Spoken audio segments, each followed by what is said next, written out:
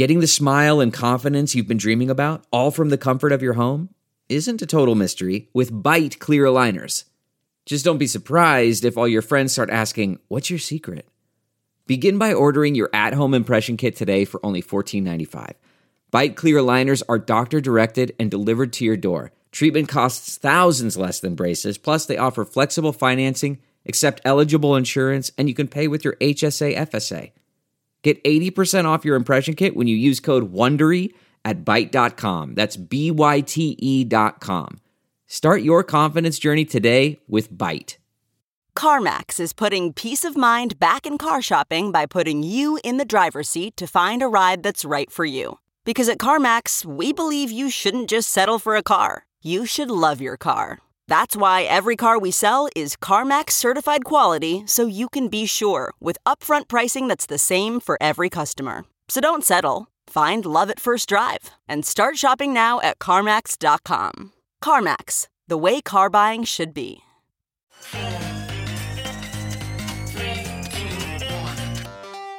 Welcome back to The Breakdown with me, NLW.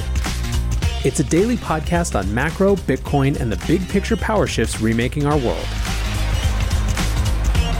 The Breakdown is sponsored by NYDIG and produced and distributed by CoinDesk. What's going on, guys? It is Tuesday, December 7th, and today we are doing something of a grab bag episode. There is a bunch of stories that I think are interesting, but maybe nothing that I want to dig in on a full episode with, and so we're going to catch up on a bunch of different news. First of all, if you listen to my show, Why Bitcoin Crashed Yesterday, you should know that Bitcoin is back in the low 50,000s, although lol, as though you wouldn't already know the price. Now, what I think that this means is not really anything, except that it suggests that many agree with the perspective that I shared yesterday, that nothing fundamental had changed except that there was a little less leverage in the system after this weekend washout. I will note that some hearts are conceding that we're unlikely to see 100K Bitcoin this year, but personally, I sort of don't mind. Not because I don't want it, obviously, but because I think that this sort of rise, pullback versus the extreme parabolic rips that we've seen in the past is just a little bit healthier. I think it's going to help us break out of this mindset that the next bull run will look exactly like the last one. And net, I think that's good for the space. But let's get into our first topic, which is the Bank for International Settlements coming out for DeFi. So the BIS released a report yesterday called DeFi Risks and the Decentralization Illusion. Here's the summary. Decentralized finance, DeFi, is touted as a new form of intermediation in crypto markets. The key elements of this ecosystem are novel automated protocols on blockchains to support trading, lending, and investment of crypto assets, and stablecoins that facilitate fund transfers.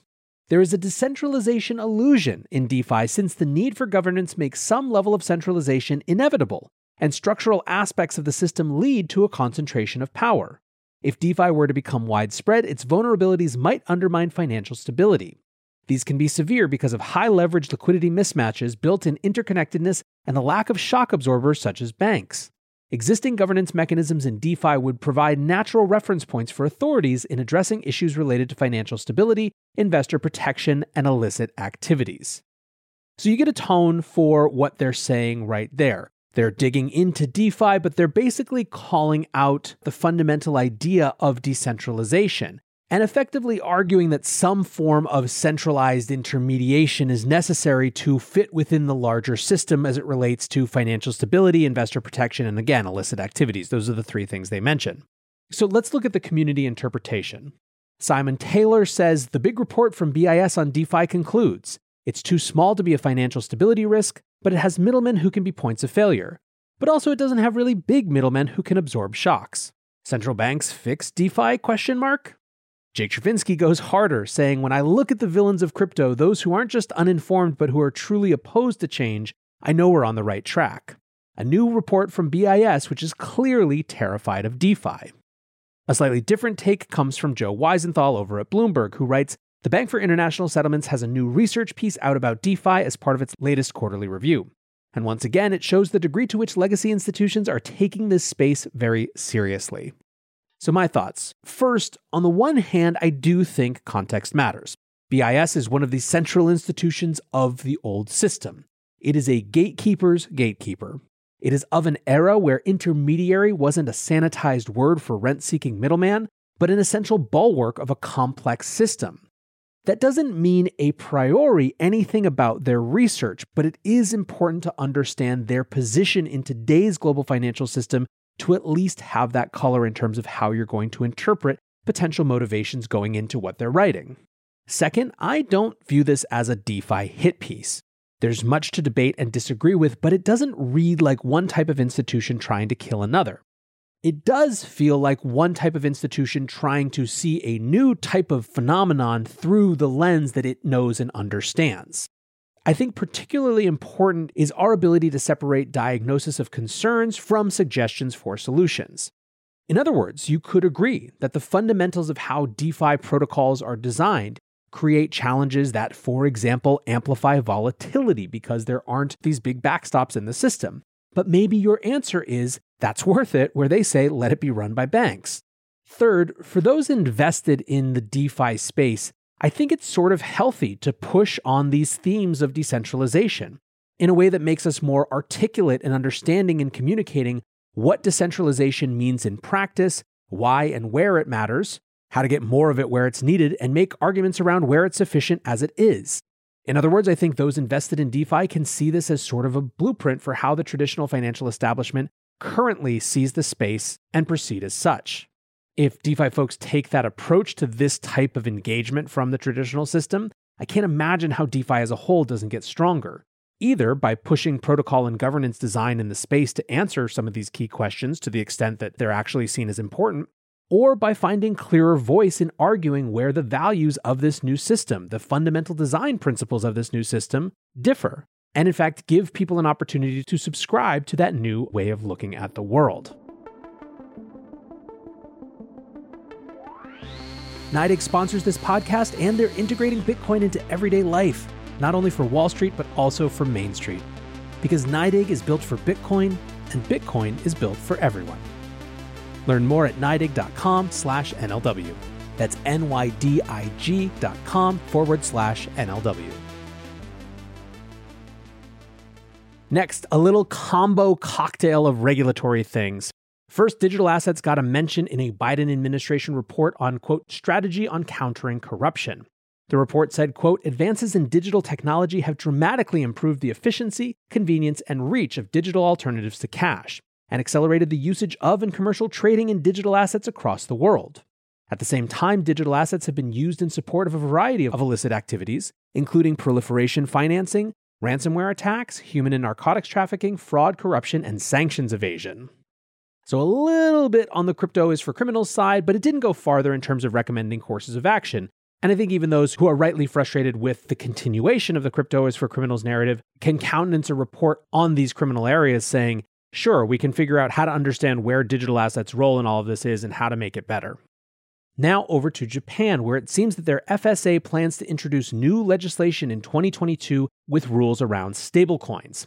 The idea appears that it will only be banks and wire transfer companies that would be allowed to issue them. In addition, and this is a quote from Nikkei Asia, who had the first report on this, the FSA will also toughen regulations meant to prevent money laundering. Intermediaries like wallet providers involved in stablecoin transactions and management will be brought under the agency's oversight. They will also be required to meet obligations under Japan's law on preventing transfers of criminal proceeds, including verifying user identities and reporting suspicious transactions. Now, fascinatingly, Nikkei Asia's reporting on this brought the Evergrande Tether connection, a connection I will continue to remind you does not exist except in theory. Quote, the debt crisis engulfing property developer China Evergrande has brought renewed attention to the claims of stability by these cryptocurrencies. Tether, the biggest stablecoin in circulation, is backed partly by commercial paper, a type of short-term corporate debt. Under scrutiny, the company said in September that it did not hold any commercial paper or other debt issued by Evergrande. I think that it is a marker of how little trust there is in Tether specifically, that this narrative has got such traction. This, I will remind you, isn't some random Doomberg publication or something like that. This is the Nikkei Asia. Finally, it's worth noting that Japan's new approach seems definitely to be influenced by the President's Working Group report on stablecoins, which came out recently and said, quote, to address risks to stablecoin users and guard against stablecoin runs, legislation should require stablecoin issuers to be insured depository institutions, which are subject to appropriate supervision and regulation at the depository institution and the holding company level. Next, let's move over to the UK, where there's not direct regulatory news, but an interesting development. Remember how earlier in the year, the UK's FCA, the Financial Conduct Authority, effectively told Binance to take a hike? Well, this week, Binance CEO CZ told the Sunday Telegraph that Binance is working to become a registered crypto asset firm within the next 6 to 18 months there in the UK. He went on to say that they've hired, quote, a couple hundred compliance employees. I sort of think it's quite positive that exchanges are willing to put in the effort even with tough regulatory regimes. It reinforces the notion that it's more than just a game of global regulatory arbitrage. Finally, India. A Reuters piece is making massive headlines today saying, quote, proposed India bill banning crypto payments could mean jail for violations. The source here is a source and a summary of the bill seen by Reuters. And my feeling on this is that I've now shared reports that this is going to be a ban, reports that it isn't going to be a ban, reports that it is going to be a ban again, reports that it isn't going to be a ban, reports that it's going to lead to arrests, and frankly, I'm just calling BS.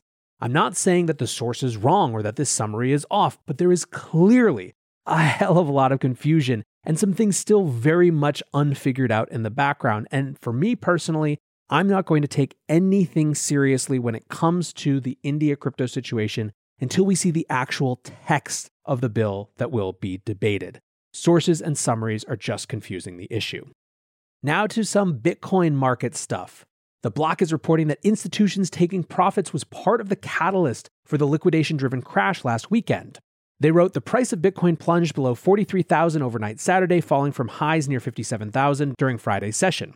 While the price of Bitcoin has since pared some of those losses, trading executives tell the block that large institutional selling triggered a broader market shift. Specifically, one trading executive said that there appeared to be an institution that sold more than $500 million in Bitcoin on Friday morning. The block goes on to quote Aya Kantarovich, who's an executive at Falcon X, who said, everyone has had a good year, and with this player coming from traditional finance, they have their eye on the macro environment, which currently looks shaky. That said, Aya went on, across our desk, we are seeing a lot of OTC with primarily buyers coming in to take long exposure. Speaking of a good year, Grayscale did a survey that found that 25% of Americans they surveyed owned Bitcoin, and of those, 55% said they started investing this year. Now, all respondents in this survey were involved in investing with at least $10,000 in household investable assets and $50,000 in household income. 80% said they would be more likely to put money toward the asset class if a Bitcoin ETF existed, and there also was some show of shifting preferences in terms of how people interact with Bitcoin. In 2020, 75% said they preferred buying via exchange, while now almost 60% say they use a crypto buying app. Finally, are NFTs headed to Wall Street? That's the speculation after Brian Roberts, the former CFO for the last 7 years at Lyft, left to join OpenSea as the new chief financial officer. In an interview with Bloomberg, he said he voted with his feet and that, quote, I haven't been this excited about something in a very long time. It reminds me of 1995 eBay. Now, OpenSea is speculated to be out raising a current round, and reports are that it's seeking about $1 billion at a valuation that's higher than $12 billion. Still, the real focus of this news is the idea that this means that OpenSea is looking to go public. Bloomberg said that Roberts is, quote, known for shepherding Lyft through rapid growth to a successful IPO and adjusted profitability. Roberts, for his part, said, I've seen a lot of profit and loss statements, but never a P&L like this. When you have a company growing as fast as this one, you'd be foolish not to think about it going public. It would be well received in the public market given its growth. Now, the community has shared some pretty intense feelings about this possibility, and basically it comes down to a governance token versus an IPO. It seems many have wanted OpenSea to head into a deeper Web3 direction and decentralize itself through community ownership. For my part, I'm completely agnostic to whatever decision OpenSea wants to make and what is right for themselves, for their community, etc. What I think is notable is that this is now a conversation that companies will have more and more, a choice that they'll actually face. That alternative to a public market route through community-driven liquidity in the form of a governance token is a pretty monumental shift in corporate structure. I don't think that this will be the last example that we'll be discussing that choice being made and having pretty big significance for a company in this space. So as you can tell, tons going on, lots of exciting stuff in this world. I think more fireworks to come this week. But for now, I appreciate you listening. And until tomorrow, be safe and take care of each other. Peace.